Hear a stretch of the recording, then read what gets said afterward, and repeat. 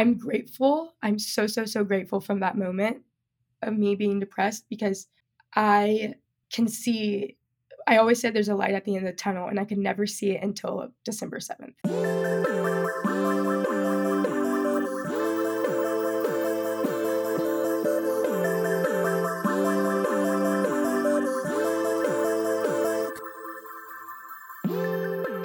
Hey everyone, Emily Abadi here. You are listening to a special week of content here on Hurdle called Running Through.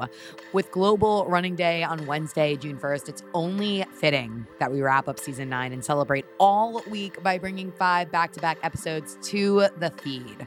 You guys, you know the deal. Here on the show, I am dedicated to bringing hurdlers content that encompasses all that is wellness. Still, running holds a really special place in my heart. While I originally leaned into running as a weight loss tool back in college, it has turned into a passion of mine, helping me personally get through a ton of difficult hurdle moments and 10 marathons later become a happier, healthier version of myself. This week, I am talking with other inspiring women who have also turned to running during some of life's biggest, darkest hurdles. We get vulnerable talking about tough topics like loss and grief, depression and postpartum depression, and how running in sport has helped them persevere, rediscover their self-worth, and move forward with their head held high. For today's episode, I am chatting with Tara Davis. She is a professional track and field athlete, a long jumper, and as of yesterday, the big announcement that we talk about in today's episode, she is now a global Lululemon ambassador. So excited about this episode, specifically because you may recognize Tara because let's just say it for what it is. She blew up after the 2020 Olympic trials thanks to her fiery personality and her go-getter attitude and on-camera shenanigans. Since then, she has been having a blast making content with her now fiance and fellow global Lululemon ambassador, Hunter Woodhall. Today, she's on the podcast solo, something that I don't believe she has done just yet. Usually, her and Hunter, a dynamic duo. So amped to have her here to get personal, to talk about her journey and hers alone, navigating everything from the pressures that go hand in hand with going after your big Olympic dreams. For her, that involved navigating a bout of depression and what it was like for her to navigate both long distance and the pandemic, finishing college, going to the Olympics all at the same time. Really, really grateful that Tara decided to get vulnerable with us, and this convo is one not to be missed. Before we dive in, I have to give a huge, huge thanks to my sponsor for this week of content, and that sponsor is Tracksmith. Tracksmith, as you may know, is a brand for runners inspired by a deep love for the sport. They craft incredible gear for training, racing, and rest days and create experiences that make running more rewarding, more connected, and more meaningful. Their summer collection features pieces designed for running in the heat as well as staples for your vacation adventures. From their silky smooth twilight styles that seem to disappear while you're running to comfortable short tights that can carry all of your long run fuel, these are staples that will work as hard as you do. Explore their collections and stories at tracksmith.com and use the code HURDLE22 for free shipping. Now, this is really special to me. Tracksmith is working with me to support an organization that I feel passionately about, especially after the awful massacre last week in Uvalde, Texas at Robb Elementary, and that organization is Everytown. For every order that is purchased on tracksmith.com using the code HURDLE22, Tracksmith will donate 5% of all sales to Everytown. Now, for those of you who don't know, Everytown is an organization that advocates for gun control and against gun violence. I'm so grateful to Tracksmith for partnering with me on this.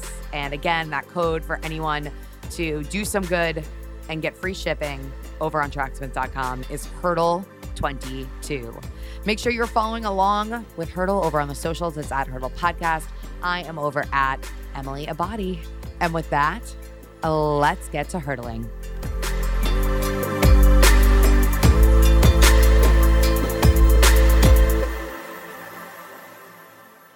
Today, I am sitting down with Tara Davis. She is a professional track and field athlete, a long jumper, an Olympian. How you doing today, Tara? I am good. Thank you so much for having me. I am so excited to have you. You have nothing going on right now, like absolutely nothing. You Yeah. must be so bored. So far from it. So far from it. Well, we're recording this before a very big week for you, but it's coming out after you make a major announcement. So, do you want to share what your news is with us to Oh my gosh. kickstart our convo? Absolutely. So in track and field, I'm a professional athlete, and my fiance and I just signed with Lululemon. We are now world ambassadors for the Lululemon team, and we are just so excited to be on board and be with the team and see where it takes us. See where it takes us. Congratulations. I need like Thank an you. applause, like MP3 to put into it. Woo! Yes. To put into the to podcast here. That's so exciting. So exciting and such a big moment, especially, being a professional athlete, so many costs that come hand in hand with that. And we'll get into your backstory a little bit, but it's expensive to navigate on your own. Oh yeah, very expensive. And before I went professional, some track meets I had to pay my own way to get to. And just recently, we paid our way to go to California and paid for the hotel and paid for the flight and paid for everything about going on. I was like, wow, this sport is really, really expensive, especially if you don't have any sponsors around. There's so many track meets around the world, but you have to travel to them, and you're not staying there just for one day. You're staying there for multiple days, and then on top of eating and training and just doing all of that, just recovery and massages, and you know it's expensive, and not having someone to support you can really just like make the sport not fun for anyone or for the person. So I'm so so so grateful that um, Hunter and I have this cool sponsorship that supports us and supports not only what we do on the track but what we do off the track as well. Yeah, super, super awesome. And obviously, we're throwing Hunter's name into the mix here. If you have been living under a rock and you don't know Tara's fiance, his name is Hunter Woodhall. He is also an Olympian. Give us some context into what it's like to be in a relationship with someone who is as obscenely competitive, as involved in sport as you are. It's honestly such a fun journey because we do the same exact thing, and not the same event, but the same sport. And we both know how tiring and what track and field is, and like having someone who like can get it, if that makes sense, like get what we're going through. It's so much easier, and so um, I think it's better to have, my significant other be in the same sport, because one day I'm having a bad day, but I don't have to explain to him why I'm having a bad day or a bad practice. He already just knows. And Yeah. same for him. Like I know he's had a really hard workout, and we probably don't want to go, walk around the mall for 2.5 hours. And like I just we get it. We get each other. We get like what's going on. It's just a lot easier.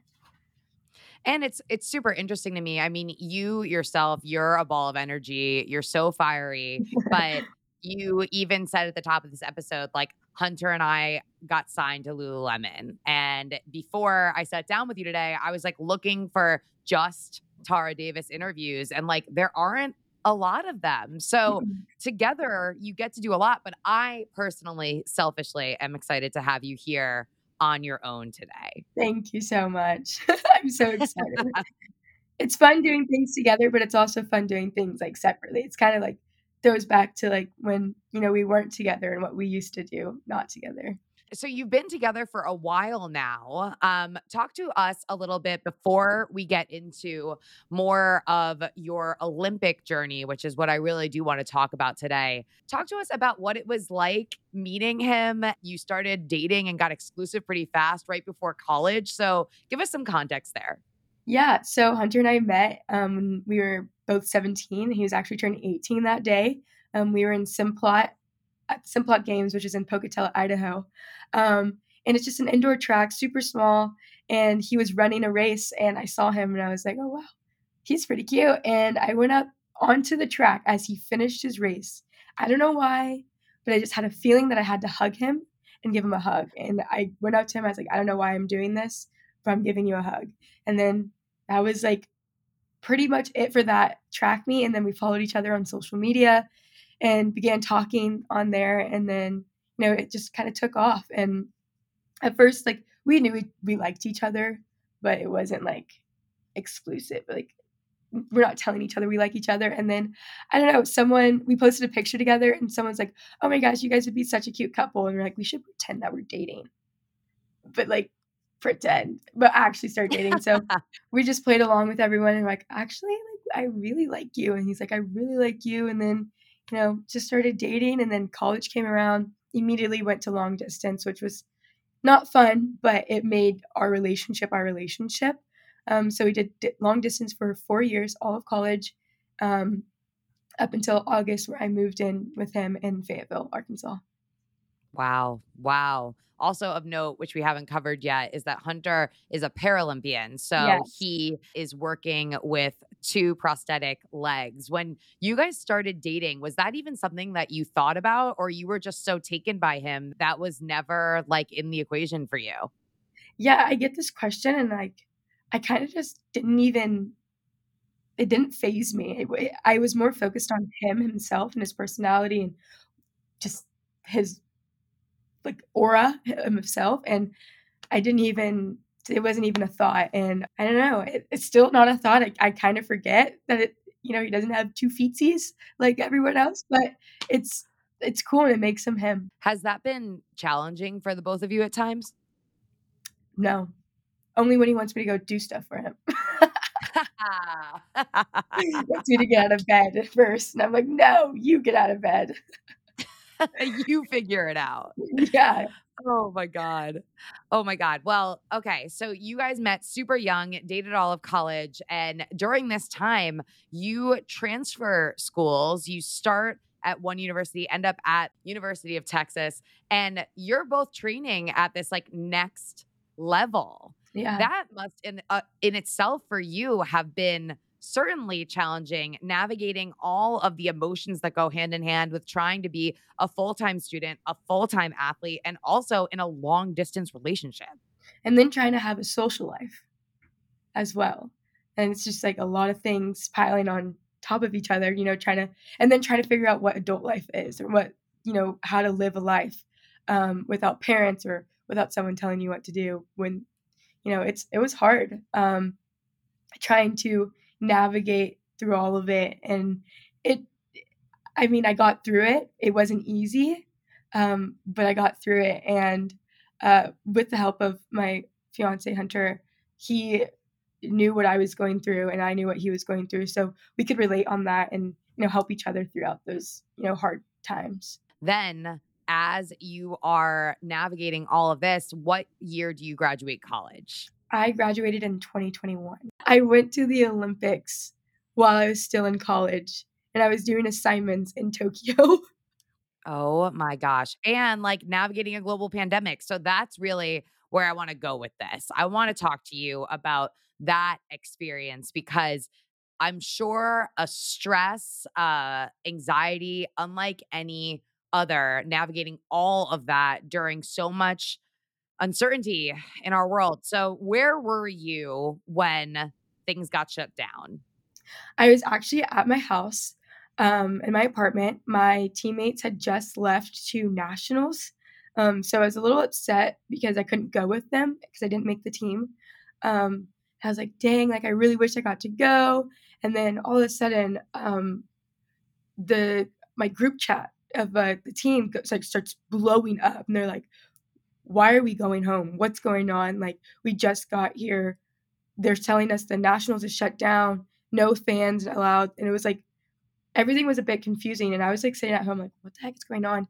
Hunter called me telling me that he was on the flight, and I guess the president of their school said no travel for athletes, and they had just landed in New Mexico. And he calls me, he's like, I have no idea what's going on. Like, I think we're about to go home. And I was like, what? Like, you just got there. So long story short, Hunter ends up coming to Austin and they get back to Fayetteville. Everyone comes back home, and Hunter books it to Austin. We thought he was going to stay for like a week or two, He ends up staying for 6 months, and, like, we just lived together for 6 months. And it was, like, at first, it was a little terrifying because I didn't know where track was going. I didn't know how the Olympics were gonna go. I didn't know anything because everything was just shut down. No one knew anything. But then realization set in, like, track's over for the year. Track is done. There's not gonna be the Olympics. And I think Hunter and I took full advantage of this moment and just lived a normal life while everything wasn't normal. We got to be together. We got to just enjoy each other's time and just, I would say, learn more about each other than we ever learned before because we were in one space for longer than 24 hours together. And I personally enjoyed COVID because of that reason, because I got to, you know, track has always been in my life since I was 4 years old, and it finally wasn't. And it was a weird transition. It was weird change, but it was so cool. I had no responsibilities. I had nothing to, go do at 12:30 in the afternoon. I didn't have to go practice and stuff. So I found myself. I found like what I like to do. I had to think about if track was taken away, what other hobbies would I like to do? And we filmed a lot of YouTube videos. We filmed so many things. We got to have one-on-one time with each other and, just live life like a normal couple would. What else did you learn about yourself when you say, I got to really learn who Tara was? Who is Tara without track and field? I That's a really big question because at the time I was like just doing stuff that I wouldn't have been doing, like staying up until 4 a.m. watching Netflix or, like I didn't know I could grab all of this food in such like a short amount of time. And just like I didn't see, I was always focused on track and not on the bigger world. I didn't know there was all of these like, what did we do? We did almost everything. We went to the creek. We went to play with my dog. I trained my dog, taught so many tricks to him. And like, it was just, I want to say I found myself, but I don't know how to say like what I found within myself. But it was just another chapter of life where track wasn't involved. And it's really interesting to hear you talk about this because I think the flip side of that coin can be when you don't have your sport, whether it's because of injury or in this case, a global pandemic, Mhm. and so much anxiety and confusion sets in, and you really start to struggle with your identity. But Yeah. you kind of had like the adverse experience. Yeah. And I knew that I mean, track was gonna be there next year, and I knew it was gonna come back, and I knew whatever happens that I can still just go to the track and train and do whatever I would like to do, but not having to was so cool. Like, not being forced to do something, if that makes sense, and, um, I just I got to sleep in and I got to, like, not have my body in pain 24/7, and I feel like it was really a reset for my mind and for my body. I don't think I would have made the Olympic team in 2020 at all. Interesting. Talk a little bit about that. I just mentally wasn't ready to be on that stage and physically nowhere near. Yeah, I just don't think I would have made the team.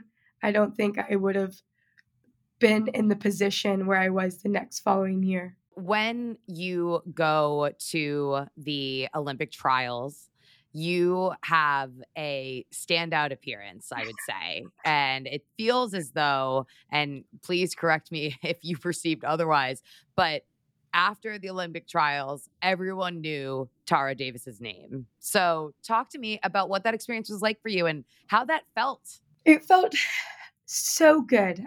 In high school, I was pretty elite in track and field, and I was, famous in the high school world, and everyone knew my name. And but in track, not in just social life. And it kind of reminded me like this is where you're supposed to be. This is what you want to be. This is what you've worked so so so hard for. And having my name recognized and people recognizing me and just knowing that what I did on the track is showing and what I do off the track is being, recognized, and all of my hard work, I was dedicated for so long and it's finally paying off. And um, every time I get recognized, I feel, humbled, and it shows that what I'm doing is really working.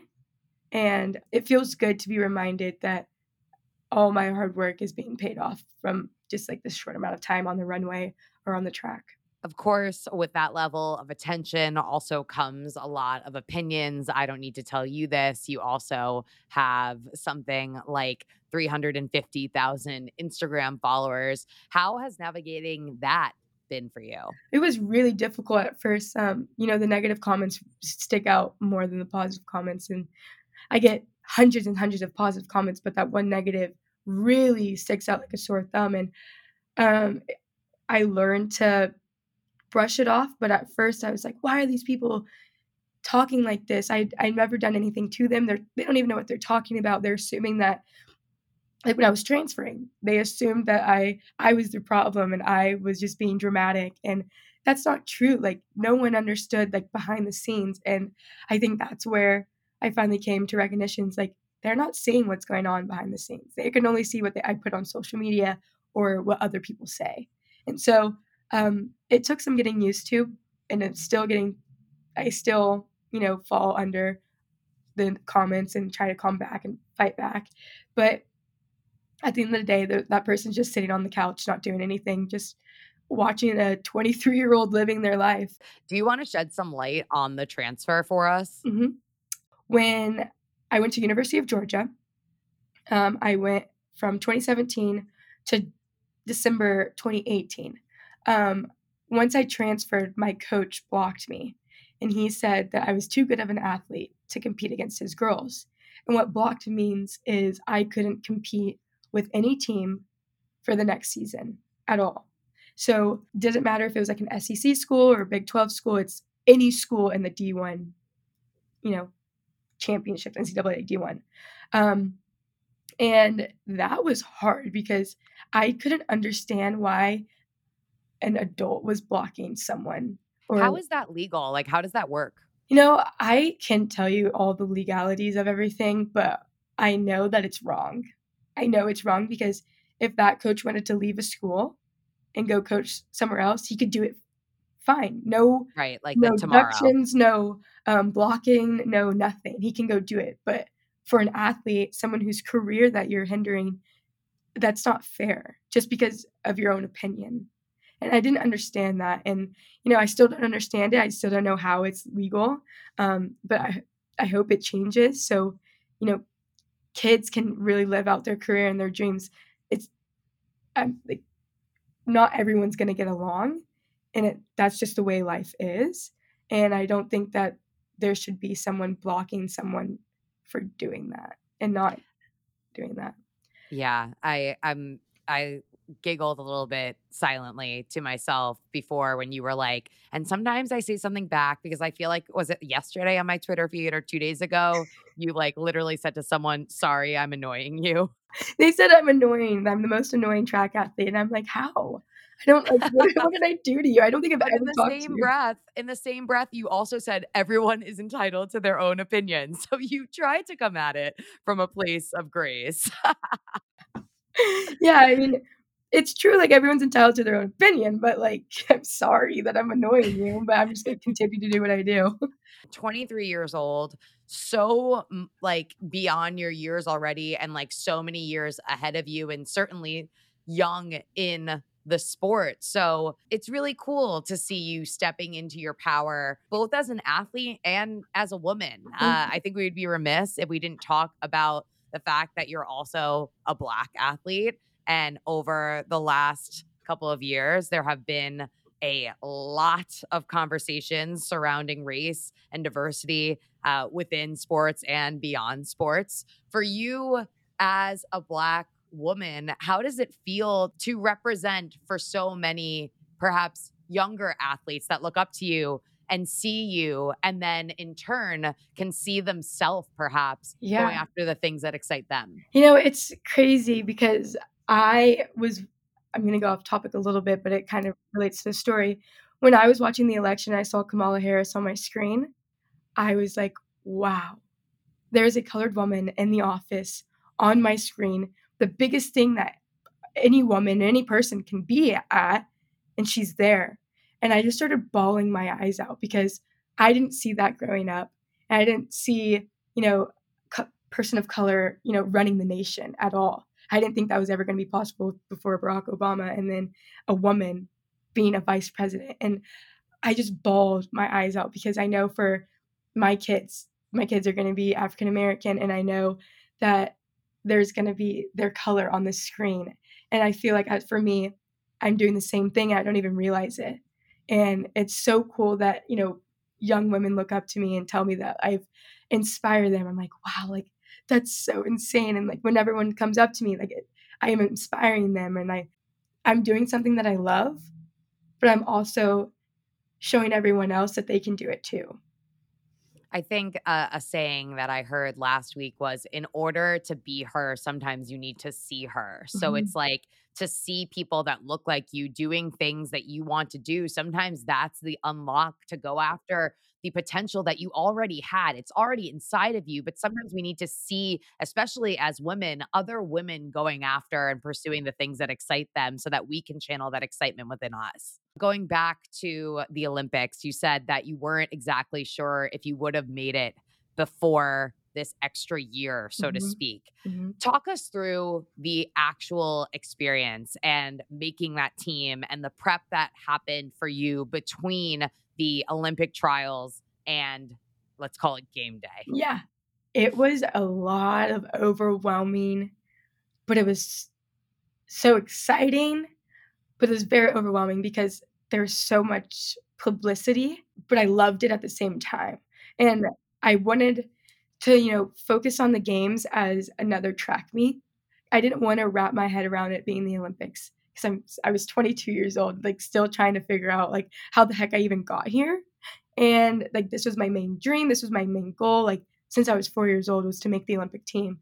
And I knew if I went to the meet that it was the Olympics that I probably wouldn't have done as well as I did because I was going to be so wrapped up around, the rings and the Olympics and everyone there and like this is the biggest stage of your entire life, like you got to do well. Like no, you can do well while having fun, but I just wanted to like embrace all of it and just treat it as another track meet, treat it as like this is just something that you do all the time. And this doesn't if you fail or you win, it doesn't define you because you're still the Mm. athlete that you are. You're an Olympian.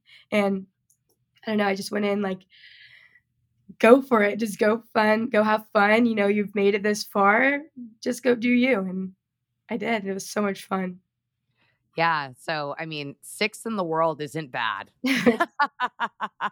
And to your point, saying like whether you do good or you don't do good, at the end of the day, you're still an Olympian and you still have the opportunity to learn from that experience. Again, going back to being wise beyond your years, I would say that's pretty exemplary of that statement there. Beyond that experience and showing up for quote unquote just another track meet, there still was a hell of a lot of preparation that went into this. So, you said before, kind of jokingly, like, it was nice for my body not to hurt every single day. Did you feel like you were really just like kind of pushing it to the max in the weeks and months leading up to the Olympics? Yeah, I had a stress fracture in my hip. I had a strained hamstring. I had a broken foot all before the Olympics. And at the trials, I had a fracture in my hip. And it was painful. So, so, so painful. And I remember like hitting my hip like this, like the entire time just to like stop hurting, like let's not do this right now. And I was talking to my competitors. I was like, dang, my hip hurts. Like, oh no. Like I was like limping but as soon as I started jumping, it kind of just went away until I would sit back down. I'm like, oh my God. Like it hurts. But I mean, it's all worth it at the end. And I don't think any athlete has ever competed freshly healthy. Like there's always something hurting us. Yeah. Firstly, how's your hip now? It's good. Now it's just my knee. Now it's just another ailment. And then secondly, talk to me about the mental game that goes with that because it's not like normal that you can just combat that sort of pain. Clearly, there's some work that goes hand in hand with that. Are you working with anyone to kind of get to that next level for mental performance for the sports psychology side of things? Or is this just an acquired skill that you've come to, this place of positive self talk? Yeah, I mean, in college, I was talking to a therapist, which really helped. But towards the end, I stopped talking because it was during school. So I mean, I used some of the coping mechanisms and everything that she's had taught me and brought it to the trials and to the Olympics, but it's almost as like a second nature of like pushing pain out of your head. And it's kind of toxic if you think about it, because you're like forcing your body to go through this pain when it's not Mhm. supposed to. But at the same time, it's kind of cool how our brain works, that like if you put your mind to something, it can happen. And I tell myself, okay, yeah, you're going through this pain, but we're going to keep on pushing because we want to make this team, or we want to keep on pushing because we want to do well. It seems as though the way that you're framing it, that pushing seemed to work in your favor. But throughout your athletic career, did pushing ever get you to a place that you were worse off than where you were before? Absolutely. And that was 2 years, a year before the Olympic trials, where I was super, super, super depressed. And I was just being forced to show up to practice every day. And if I didn't show up, I would get in trouble. And it was like, how can I balance all of that? Like, I can't even get out of bed, but I'm forcing myself to get out of bed to go to practice. And I would show Mm. up to practice literally like in a hoodie and sweatshirts on a 90-degree day because I didn't want to do anything, but I would just go out there and kind of like half-ass everything. And that part was not healthy. That was not what I was supposed to be doing. I should have just stayed at home and, took that mental day to recoup. But every day I had to get up and do it. And so it kept on like boom, like hitting me, hitting me, and hitting me.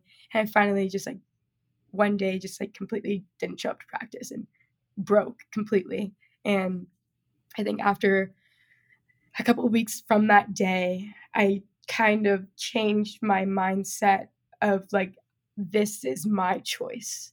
This is what I'm going to do. I'm going to choose to not feel this way. And it was hard and I did it, but it was so, so, so difficult because it took months, almost a year and a half to even get to that point. Do you mind talking us through a little bit more of what that pinnacle hurdle moment, I'm not going to show up today, day was like for you? And I ask you that because so many individuals listening to this, they hear you say, I was definitely depressed when you reflect on that time. And they too may be either struggling with depression or wondering if they're navigating something similar right now. So, would you mind just talking a little bit about that? So that day was the day I set for myself that I think it was like December 8th or December 7th, where if I am not happy, I was quitting track. And I made a pros and cons list of all the reasons why it was good for me to quit track and why it wasn't good for me to quit track. And of course, the cons outweighed the pros of me quitting track. And it was like, okay, I've put it into writing that like if I quit track, I'm not going to have the life that I want to live. And so it all kind of like started like coming together, and I was like, you know what? This is my choice and I love track so much. I don't know what I'm going to do without it. And I just have to put all of my eggs into this basket and just trust the process that it's going to turn out well. And it was really, really hard. And I had so many conversations with my dad, had so many conversations with my coach about it. And at some point, they just said, it's up to you. Like, whatever you do, we're going to support you. And I was like, I will feel so guilty if I give up all of my talent that I know I have.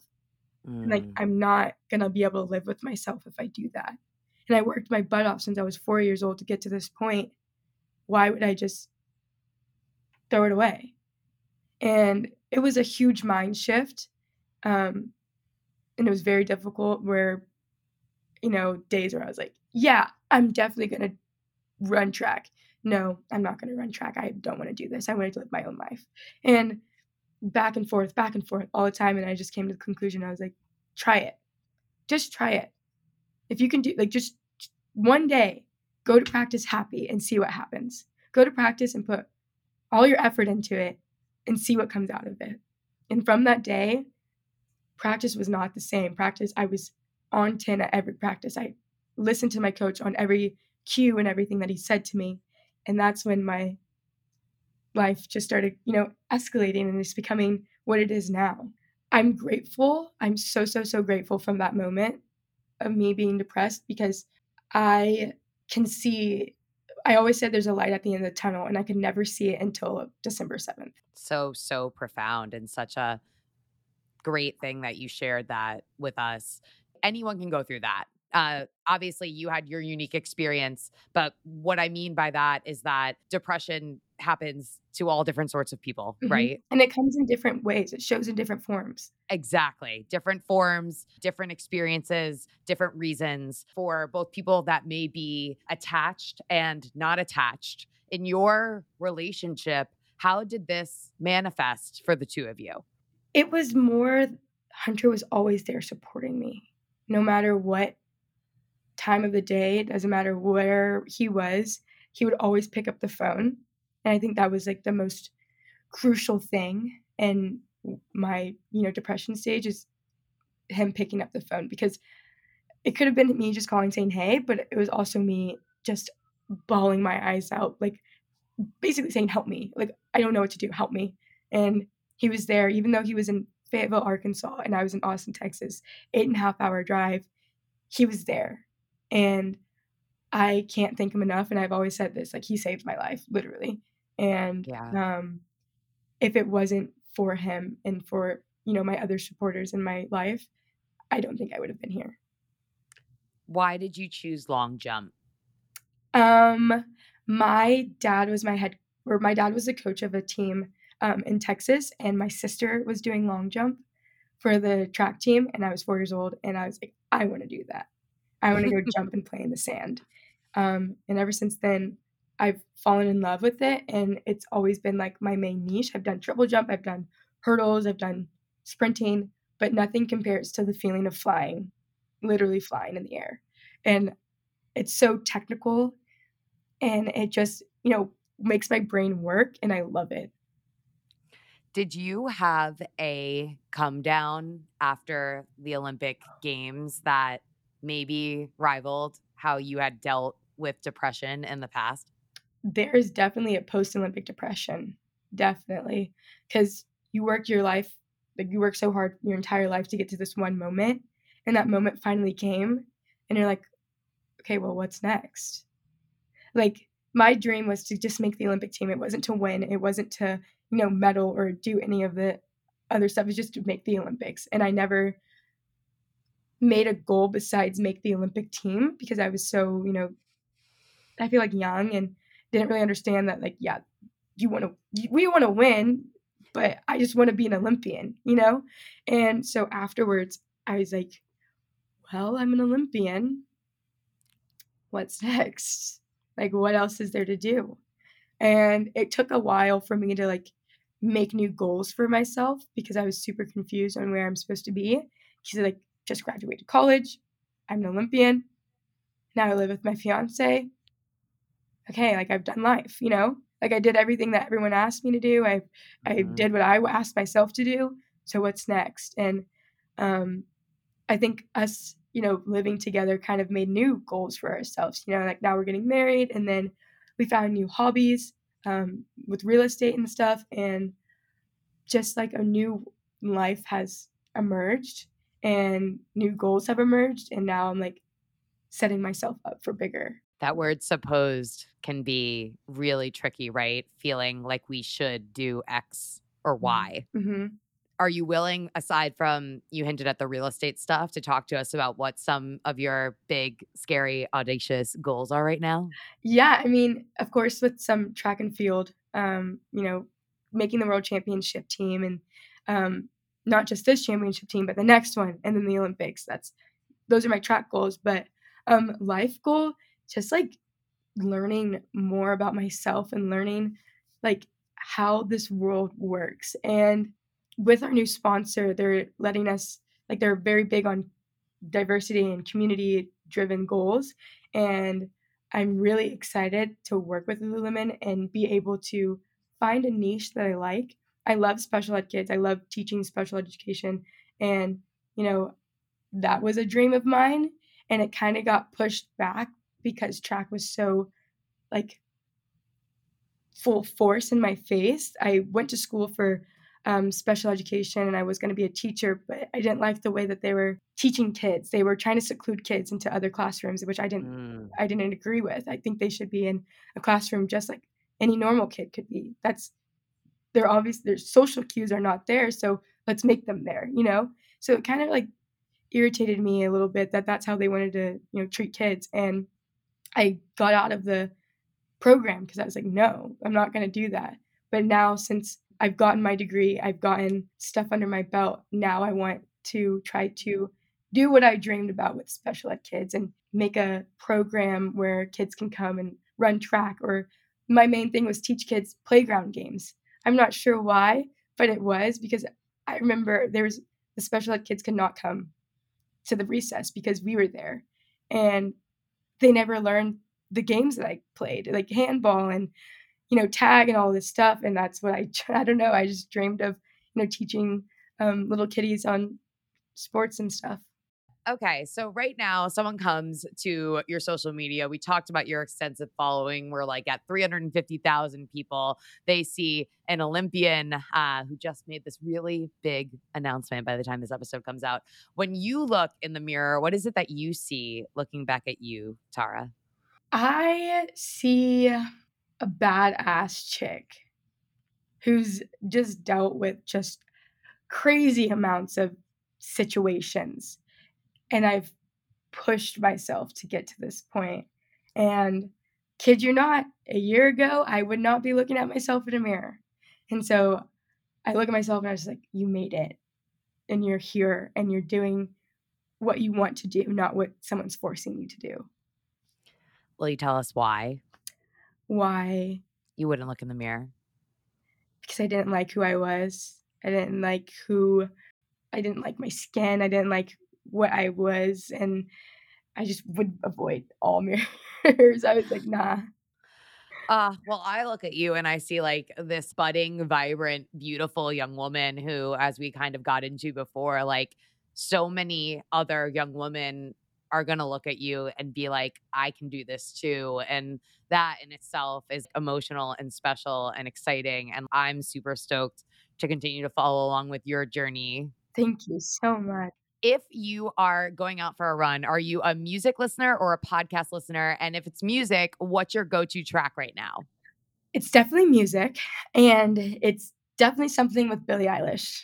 I'm a huge, huge Billie Eilish fan, like huge. I own a lot of Billie merch, and I will listen to her on repeat.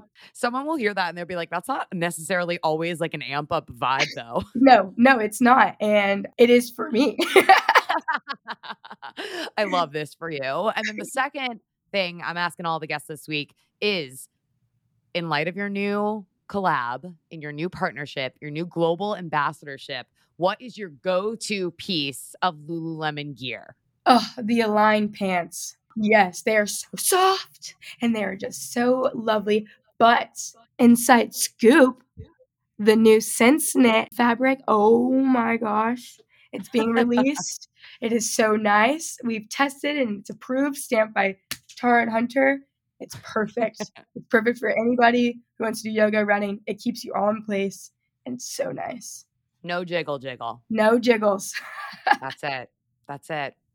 Right now, you have an opportunity. You were so vulnerable and candid about what you went through, struggling with your mental health. You have an opportunity to offer yourself a piece of advice going through that hurdle moment, knowing what you know now. What advice do you tell yourself? It's not advice, it's a statement. And there's a light at the end of the tunnel. And there is. And like I promise you there is. And if you just keep going and you just keep moving, you're going to get to that light and there is going to be a whole new world for you. I personally did not believe that until I saw it and I was like, are you kidding? This is what I missed out on. I missed out on being happy and joyful, and it's exhausting being sad. And I was like, wow, this is so much fun. Like life is so much more clear and more enjoyable. And if you can just keep on pushing, like you're going to get through it. So excited that we were able to make this happen. Tara, how do the hurdlers keep up with you? How do they follow along with you on your journey? Give us your info. Yes, you guys can follow me on Instagram. It's at underscore TAARRA underscore. I know it's annoying, but it's just, they wouldn't let me change it. And then you can catch Hunter and I on YouTube with just Tara and Hunter. Yeah, that's pretty much it. Twitter's Tara, TAR underscore. Watch out, she might clap back. I will clap. I'm over at Emily Abadi and at Hurdle Podcast. Another hurdle conquered. Catch you guys next time.